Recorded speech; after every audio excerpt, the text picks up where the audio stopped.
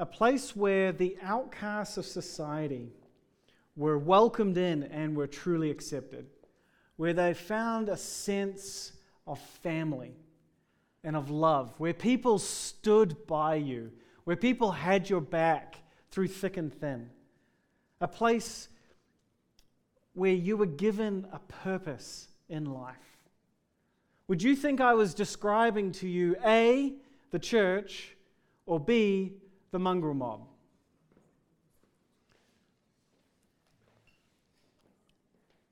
I want to think about that for a second. Settle that in. I'm going to pray. Lord, come be in this place, which is redundant in saying that because you're already here. But be here. Be amongst us. And speak through me. Help us to hear what you want to say to us this morning. In your name, amen. So you're not going to count me as one of those in favor of gangs. I'm not in favor of gangs. There's a lot of destructive patterns of behavior in there. And yet, in our society, gangs are flourishing and churches are dwindling. What does that say about us? I think there is one problem. Well, there's a lot of problems.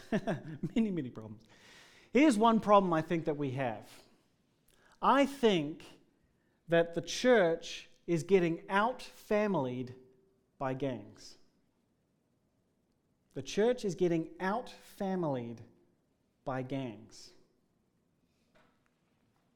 One of the biggest reasons people will not set foot in, people say, I would never go to church.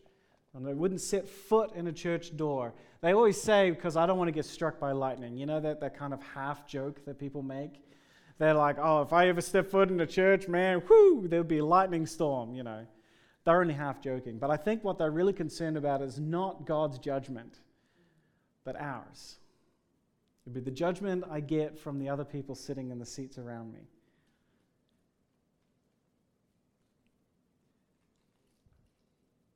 A few weeks ago, Kerry read out a welcome to everyone, a Haere mai to us all. I want to read a portion of that again. You'll probably hear it again in the coming weeks. But she said, your whole self is welcome here. Your greatest successes and your deepest failures are all welcome here. That thing you don't want us to know about, it's welcome here too. No, it doesn't scare us. And yes, we've got stuff too. We welcome you in your weakness. We welcome you in your privilege. We welcome you in your grief. We welcome you in your guilt and in your shame. You are welcome here. How does it feel to hear that? Do you think it accurately reflects the attitude of the church? Don't answer that. Do you think it accurately depicts or reflects the actual attitude of Jesus? Do you think he was like that? Let's have a look. Jesus lived his life on earth, his earthly life, in a very interesting, religiously zealous type place. In Israel, in the first century, was a time where there was a lot of religious zeal. The leaders, the group of leaders called the Pharisees, were really gung-ho about making sure that everybody was doing the right things, saying the right things, being what they would call pure. Because they believed that if the people were pure enough, then God would send his Messiah, the promised one, the one we now know as Jesus. So they were trying to clean up the town, clean up everybody's acts so that God would come. Part of that was this very strict sense that if you were not following the rules, you were to be ignored. We could not be around dirty people. We could not be around sinners. We could not be around outcasts, because to do so would be to take on their sin, to take on their rebellion, to take on all of that stuff. And so they had this sense like, we are the pure people, and those people are not following the rules, so we're going to stay well clear of them. All right? There was a strong sense of in or out. Jesus, on the other hand, seemed to take a slightly different approach. He was, by all accounts, a good person. He was better than all of the Pharisees. He followed all of the rules. He was perfect. Yet he did not take on this attitude of keeping away from those who were not. In fact, he had this really annoying habit of hanging out with people that everyone else was calling sinners. I mean, real sinners. The real lowest level of people in society that the Pharisees wouldn't even walk on the same side of the road as. Jesus is having lunch with them. He's hanging out with them. He's eating with them.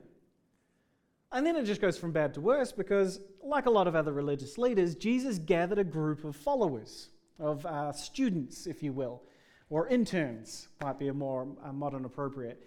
And a lot of them would do that, but instead of going to all of the top universities and kind of getting applications from all of the brightest students, all of the ones who are just bang on with what God was about, he kind of went down and just got a whole bunch of random people.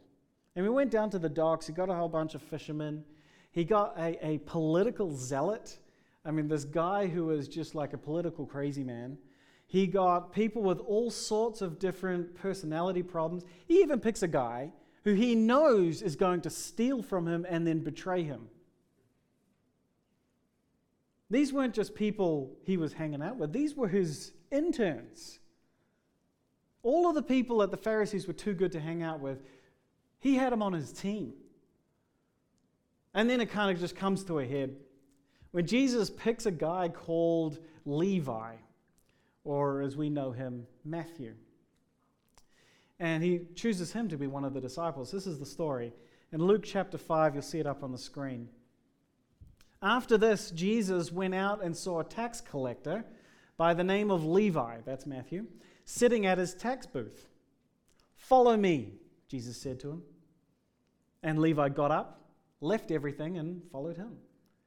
Then Levi held a great banquet for Jesus at his house, and a large crowd of tax collectors and others, that's a very heavy others, by the way, were eating with them.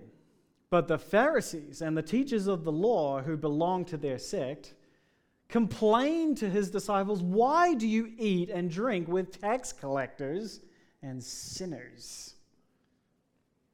See, this is a problem. Jesus, I mean, bless his heart, he could have picked a lot of people, but he chose a tax collector to be part of his crew. Now, this is not a nobody likes taxes, everybody hates the IRD type tax collector situation. This is far worse than that. In fact, it's interesting that the verse, they separate tax collectors from sinners. And it's not because sinners are worse. I think it's because it's the other way around. Think of it this way. Imagine for a second, just for a second, but imagine for a second that Australia decided they wanted to invade New Zealand. Take us over. 5-minute operation, okay, honestly. And so they invade New Zealand and they take over. And they come in and they take all of our silver ferns and they paint them yellow, you know, and then they install Shane Warne as Prime Minister, you know, and then they take the Owakuni carrot and turn it into a great big giant didgeridoo, okay? So we're not liking Australia at this point. But then imagine that they created a very special tax, this brand new tax, just for us Kiwis. And this tax was going to pay for all of the Australian politicians to have free beer in Parliament, right? That's what it's going to be, all right? So we're not a fan of this. Then they decide we're going to go and start hiring Kiwis to go around and collect this tax from each other. Can you imagine how popular those people would be? Then we find out that these so-called Kiwis are not only taking the tax for this beer party, but they're also charging extra for their own pockets. They're charging their own people against this oppressive Australian army. And because they've got soldiers around them, there's nothing you can do about it.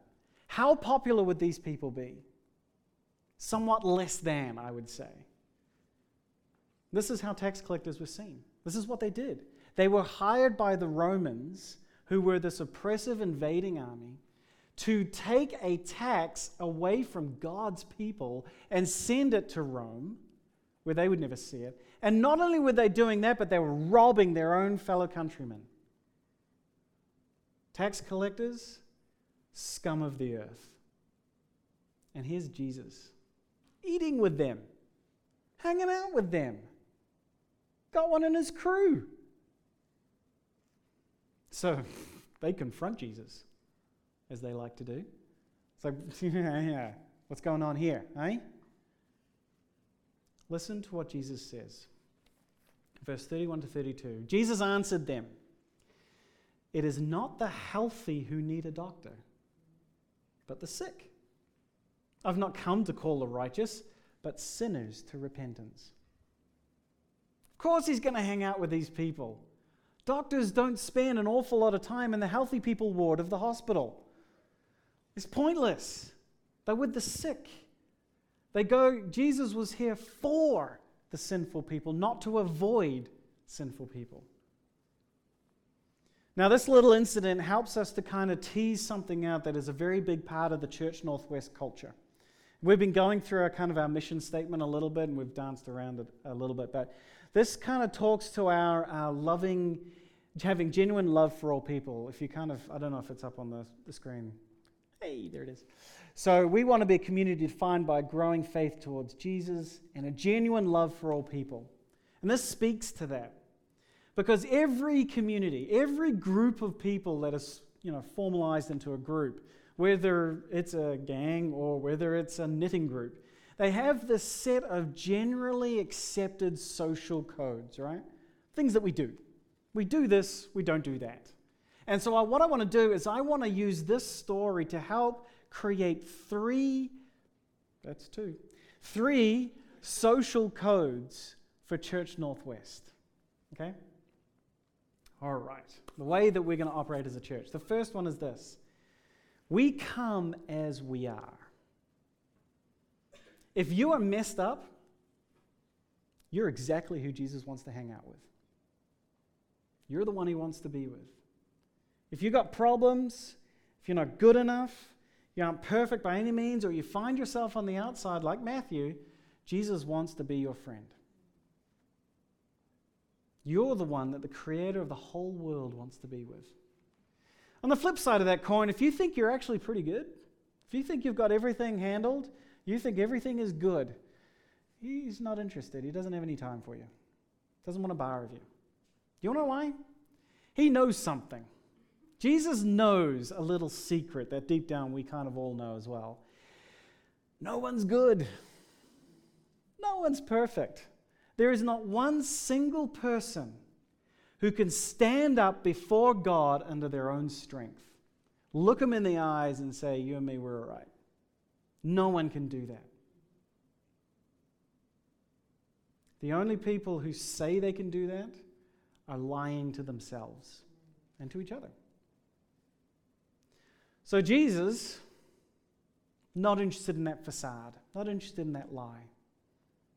Which is great because that means whether or not you are a Christian, whether or not you say you follow Jesus, you have no reason to come into this room or into any other room that we are in pretending to be something that you're not, pretending to have it all together, pretending like life is good. I mean, you might be happy, you might be having a great week, but to think that I am good with God, my life is all in order, everything is just hunky-dory. And I'm just going to cruise through and I'm just going to have a little wave at St. Peter at the gates of heaven. I'm just going to cruise right on in. If you think that, then there's something wrong. And we don't need to pretend. But we do, don't we? We often pretend like this is the case. But here's the truth. Jesus is not interested in your mask that you put on, but he is interested in you. He wants to know you, the flawed person, the one who's struggling, the one whose life is falling apart, the one who doesn't know if they can do it, the one who is dealing with sin, the one who's dealing with rejection and shame, the one who can't look themselves in the mirror in the mornings. Yeah, God wants to know that person. God's got some stuff for you. here is a truth. You are acceptable to Jesus right now. Right now. You're acceptable to Jesus. He wants to be with you. We come as we are. Second thing, we welcome others as they are. If Jesus, follow my logic here, if Jesus wants to hang out with the outsiders and the sinners, and if we are representatives of Jesus in this world, how are we treating outsiders and sinners? How are we doing with that? When they somehow find their way through these doors, how are we treating them? Let me lay something out here, and again, follow my logic on this, because I really believe this. I believe deeply that what this hurting world needs, what the people in this hurting world needs, is the wholeness and the healing that Jesus brings, that only Jesus can bring. I believe that. I believe with all of the things that we've got going on, all of the help and all of the different groups of people trying to help out, the only one that can truly help the brokenness in this world is Jesus. He's the only one. I believe that. I also believe that the best way in our current culture for people to truly see and receive that healing that Jesus brings is in the context of a loving and genuine church community. I believe the church is the answer for people. We can give them information, but it is within the context of community that people truly meet and understand who Jesus is. So that and that are true. Here's another thing that is true. People will not stay or enter or join a community of people if they are feeling judged or condemned. They just won't, whether they should or not. And why would they? We wouldn't. We wouldn't. People desperately need to feel that acceptance that Jesus offers, but they have so often identified the church as the last place they will find it. And that is an indictment against us. That is an insult to Jesus and the community that he wanted to build. He created a community of people where healing could happen, and instead what we have turned it into is a microphone shouting out to the world that they are wrong. We have, and not everybody, and this is a generalistic concept, but we've turned into Pharisees in a lot of ways. I think we need to rethink our attitudes. And again, I'm not condemning us in this group either, because we tend to want to do the right thing. But as a collective mass of churches, we have often gone down that road. So we need to change our attitude, and it starts with a basic understanding that we are broken as well.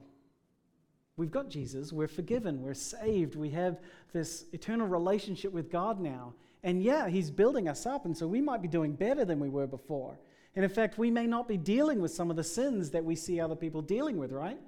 And we see people struggling, and we're like, I remember then, but I'm not there anymore. But we need to remember we are still broken. We should have a motto on every wall of every church that comes from Romans 7:24-25. Oh, what a miserable person I am. Who will free me from this life that is dominated by sin and death? Thank God. The answer is in Jesus Christ our Lord. That's how we want to be at Church Northwest. A broken community with hope of healing, joy in healing, but never arrogance in being healed. That's who we want to be. So we welcome others as they are. But this is the important part. This is the third part here. And we cannot miss this, because a lot of groups will do this sort of thing. There are a lot of groups who will socially accept people around them, but they're missing this last step. Number 3, we don't stay that way. We come as we are. We accept others as they are. We don't stay that way. Jesus was always committed to hanging out with the outcasts, with the people who were broken, with the people who were furthest from God, but he never compromised or discarded his stance on what is right and wrong. That's what we need to remember. That's the balance to this. He was more than happy to eat with tax collectors and those who disregarded God's laws, but he never condoned or encouraged what they did. In fact, there were times he often told them to shape up and to change their ways. Have a look at the statement to the religious leaders in verse 32. If we put it back up on the screen here.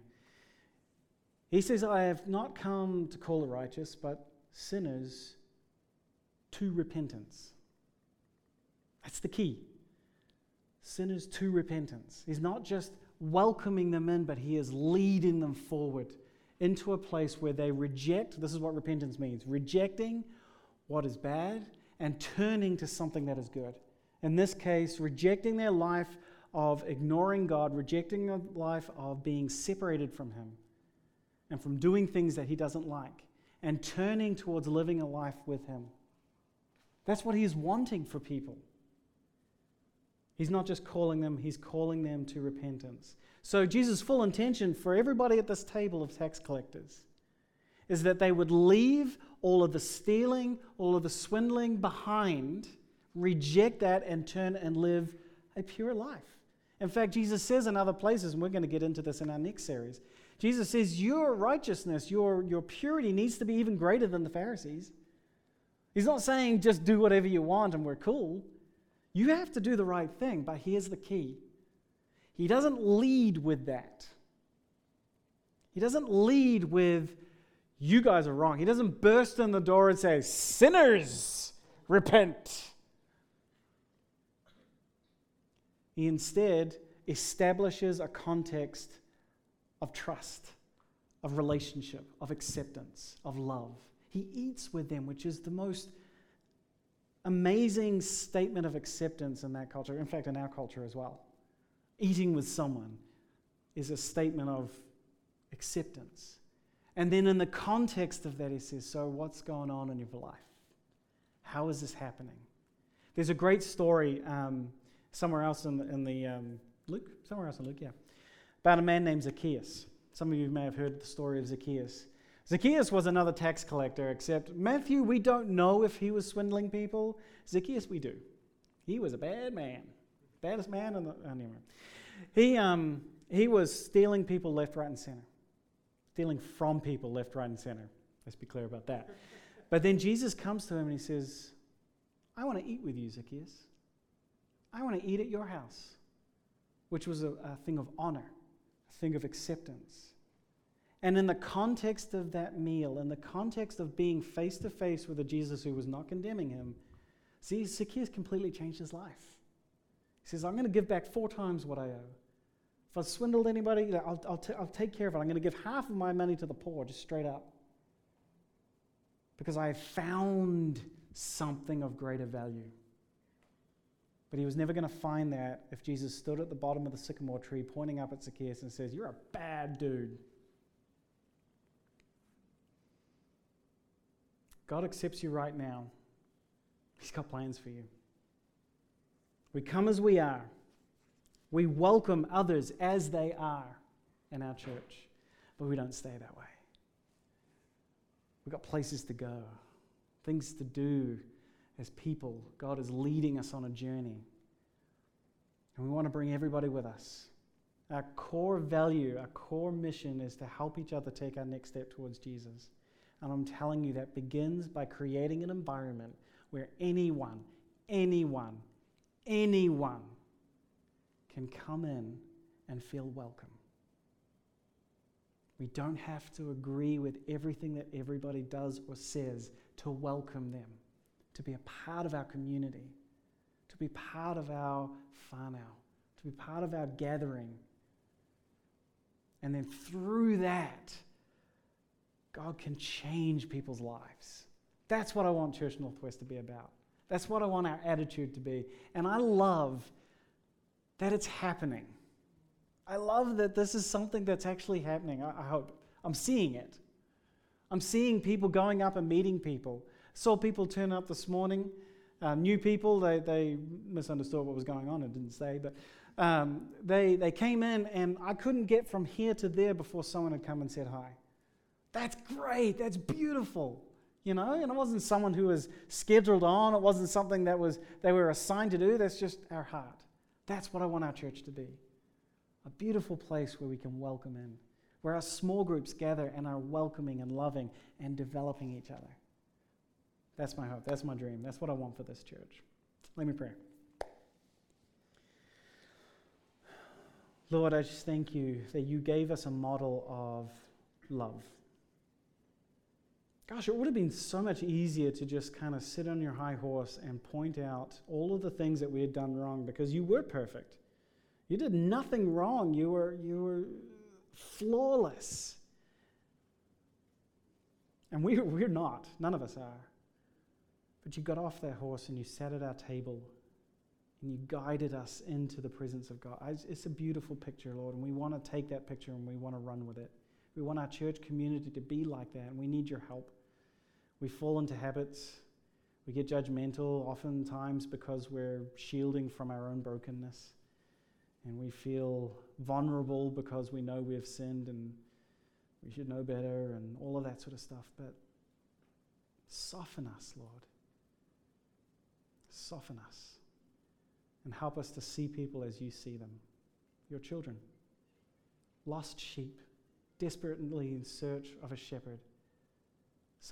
People who need guidance and love and care and tenderness. Thank you that we have an opportunity to do that for this world. It's in your name we pray. Amen.